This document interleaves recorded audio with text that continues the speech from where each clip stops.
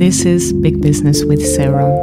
This podcast guides you to finding what you desire most in life and business, because running a business is very much about your personal development. In this podcast, I'm sharing what my clients ask me and how I help them. Thanks for joining. Welcome back to the podcast, and the question I want to answer for you and for my clients, which I did for my clients, is how to set up your pricing for your new product, service, membership, anything could be. And this is a question coming from my mastermind, and one of my clients from the mastermind has launched a membership, and she asked me how to set up her pricing strategies, and all the questions that we talked about could also really apply to if you are creating a new service or product and how to set the price for that. And I coached her through this in Voxer, and so, how did we get about? So she, researched the competition first. That's what she did, just without me asking that. And so she researched the competition, and she looked at actually 5 different competitors from different membership models. And she compared the prices. So she kind of knew the range that she was operating in. And then she looked at what she desired, so from a gut feeling. And she used my idea of the good, better, best goals.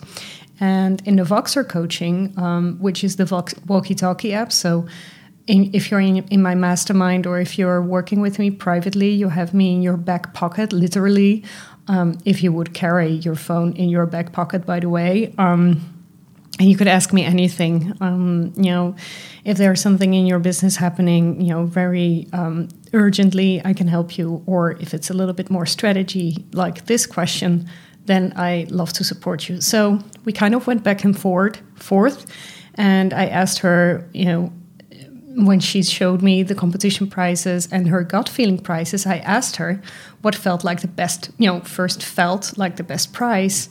And she responded with a certain price range. So as a coach, I also researched different membership models I saw as well.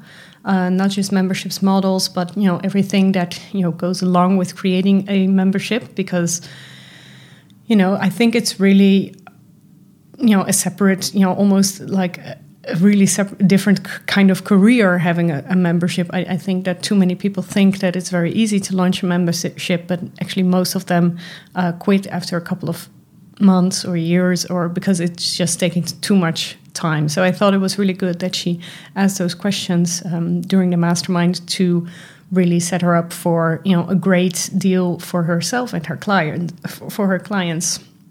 And one of the things that I saw whilst doing my research is that almost all the experts that are talking about this is that you should start with a low price first, and then you can always go up, because it's very difficult from going from a higher price to a lower price. So I asked her, how much clients and money do you need to make you happy and be able to live off the proceeds? And, I always tell my clients to make a budget for the year. And then, with all the cost that you have, with all the time that you want to spend on your business, could be working with clients, but also acquisition. So it's on and in your business. And so I asked her that, how much money do you actually need to survive next year? Because this was last year when she asked me.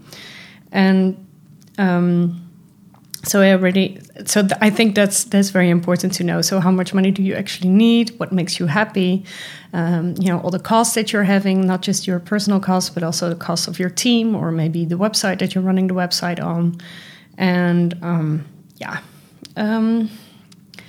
another thing that I've noticed, not so much from the experts that I read from, but I have been a part of some memberships in the past, is that I always had, at some point with some memberships, I had the idea that, the creators thought that it felt very much like a must. So I think you should, if you are creating a membership, it should be really very much something you really love to do, and actually something that you are already creating. And so it's very easy to put that in a membership. So, for instance, I also considered creating a membership because I've created so many mini programs, and I thought, this could easily be a membership. I haven't done it because I know myself, and I know that if I have to do something like homework when I was a child, I didn't like it, so it's really not for me.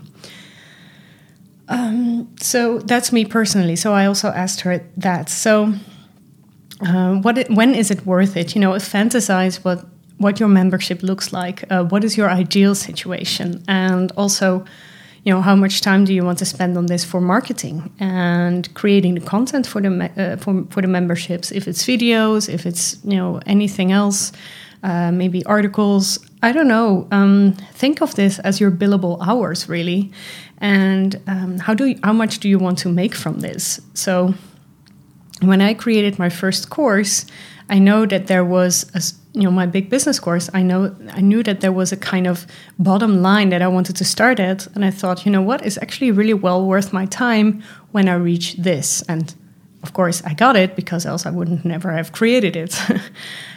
So also think of this for yourself, for your own membership. And maybe there is also tasks that you can delegate and through your team or maybe through systems.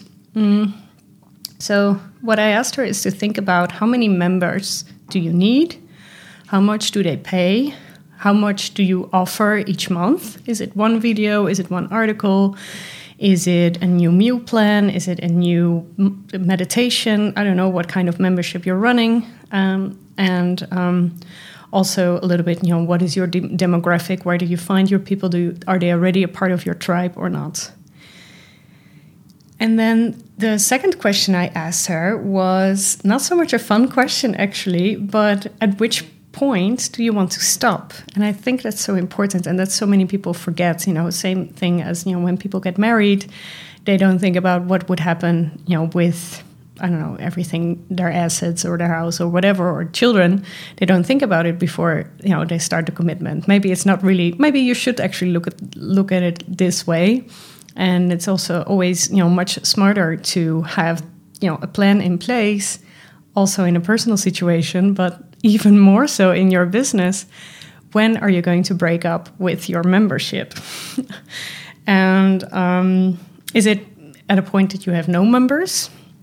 Is it at a point when you have 10 members, maybe 20 members? So this really makes it your idea is very sharp, and that you really, really know what you have to do and what you need to sustain your membership. So for some people, it could be 0 members, right? Or maybe 1 member, and maybe those members are your mother and your sister, and you're still good. And for others, it could be hundreds. So we first looked at your dream, and also what is your billable hours, how much time you want to spend on it. And, the second part is a little bit your nightmare, when do you want to quit? And then a third question I asked her is, have you thought of the idea of founding members? So having a limited offer to people if they step in early. And so maybe they will pay for the membership, they pay $10 for the rest of their lives. And instead of $20 when they, come to you, the month after. So create some urgency for that. And if you already have a big tribe, and she does actually have a big tribe, then it's going to be really easy doing this founding membership. And in the end, the all memberships, also, for instance, your gym membership, is very much not so much about the money each month, but the total recurring revenue that you are getting from your clients. And that's the whole idea, and you want to motivate people to join. And that's also that's also a big task actually for you when you're running the membership. So I thought. This is what I shared with her, and then her her response was, very much about, which rate she wanted to do, and, she wanted to quit after 5 months if there were less than 20 clients, and she was talking about the demographic, and aside from giving, or instead of actually giving a discount, she wanted to give a gift to one of her clients. And then we kind of went back and forth in the Voxer, and I asked her to create something like a time Excel. So kind of have a budget in which you are writing down how many members you expect in January, how many in February, March, April, May, everything. And then kind of calculate how much you need and what is kind of the break point for you. I also said to her that 5 months is quite a short period of time to launch something because it's over before you know it. I would probably give her a year, but it's up to her, obviously.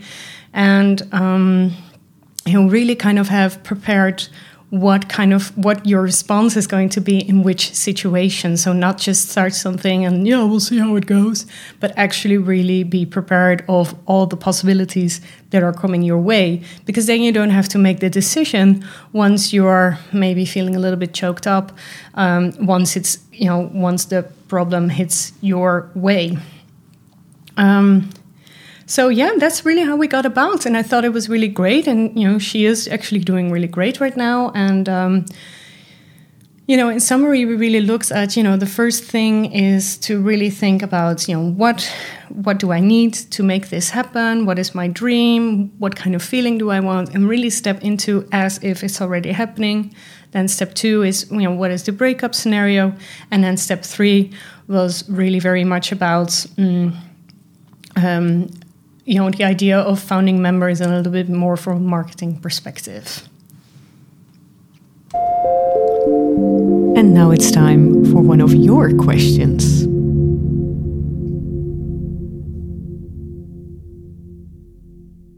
I wanted to ask you, how do you calculate loss into your business model? As in, how many clients do you need to reach to have a sort of successful revenue stream? Like when I have, for example, 3 or 4 clients who give me projects and one falls through, do I have 2 in the backup, or how do you handle this? How do you deal with this? That's a great question, and I think it's very important. I think to me, this is something I really recognized back when I was freelancing, and I would have about maximum of 7 clients, but I think 3 or 4 is what most freelancers do have. Actually, this is also one of the reasons why I quit freelancing, because during COVID, all my clients disappeared, and I thought, you know what, I don't want this anymore because it's very, very insecure, actually. And so I wanted to have a more scalable and more diversified income streams. I would actually highly suggest you have multiple income streams, not if it's just from your business, but if it's also personal or, whatever. But if you want to be a freelancer, then I've written down 5 things for you. And so the first thing that I want to share with you is to create a wait list for clients. So if you are full, tell people they can be on the wait list. Maybe this only applies when they are not in a rush, which hardly ever happens. But if they really want to work with you, then you can start a wait list. And if I would still freelance at this point, I would probably have a group of freelancers around me whom I trust and who I'm kind of sharing clients with. So, for instance, if it's something, I was an interim manager, but I would need some graphic design, then I would also love to have a graphic designer, and I would pay them. And my client would just pay for my entire service, or I would give the graphic designer to the client. So kind of dividing the tasks. So it's not just all really dependent on me. And a little bit in line with that, the third tip I want to give you is, if you have a group like that, you can also introduce your clients to another freelancer who does the same work as you and ask for a 10% kickback fee.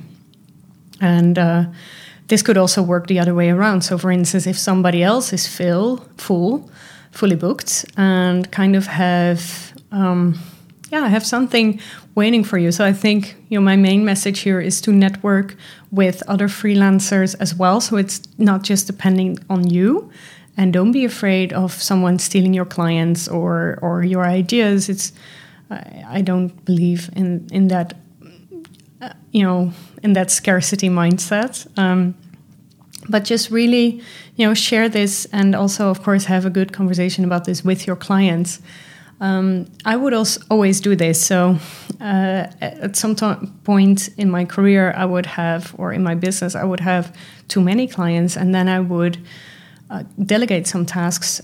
For instance, if it was very, work that I've done so many times, so it was so easy to me, then I would hire someone as my assistant in my business. And then, of course, it was in the contract with my clients that I would also delegate some work to others. And this is also how you create more work for others. And you could also be, if you're just starting out, you could also be some of those assistants from more experienced freelancers.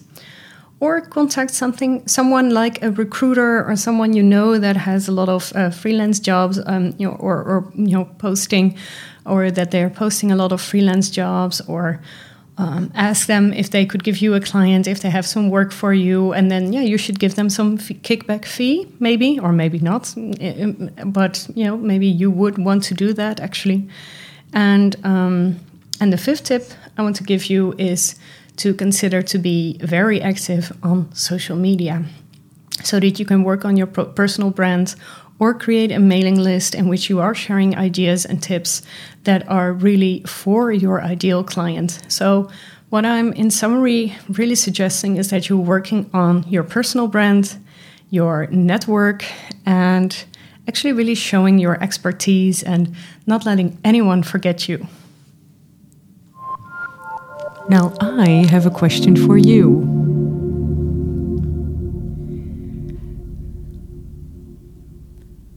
So listening to the previous questions, coming from my mastermind, and the question coming from the audience, my question for you is if you have created a sales strategy for the upcoming year yet. So a sales strategy is really usually a plan. And I have recorded a video of 20 minutes on how you can create your sales plan. And no worries, you don't have to leave your email address. You can just watch it on YouTube. I will share the link in the show notes. And this video is really to help you create your sales plan. So we're looking at all the different things, also a little bit what I spoke about today, but much more on how to create your perfect plan so that your dream as a freelancer or as an entrepreneur or as an artist is really going to become true. And, maybe you're thinking, I don't want to make plans. Well, actually, I think you should, because if there is no plans, then you have no idea where you're going. So that's it for today. Thank you so much for listening, and I'll see you back next week. Thank you for listening to Big Business with Sarah. If you've enjoyed today's episode, leave a 5-star review and hit subscribe.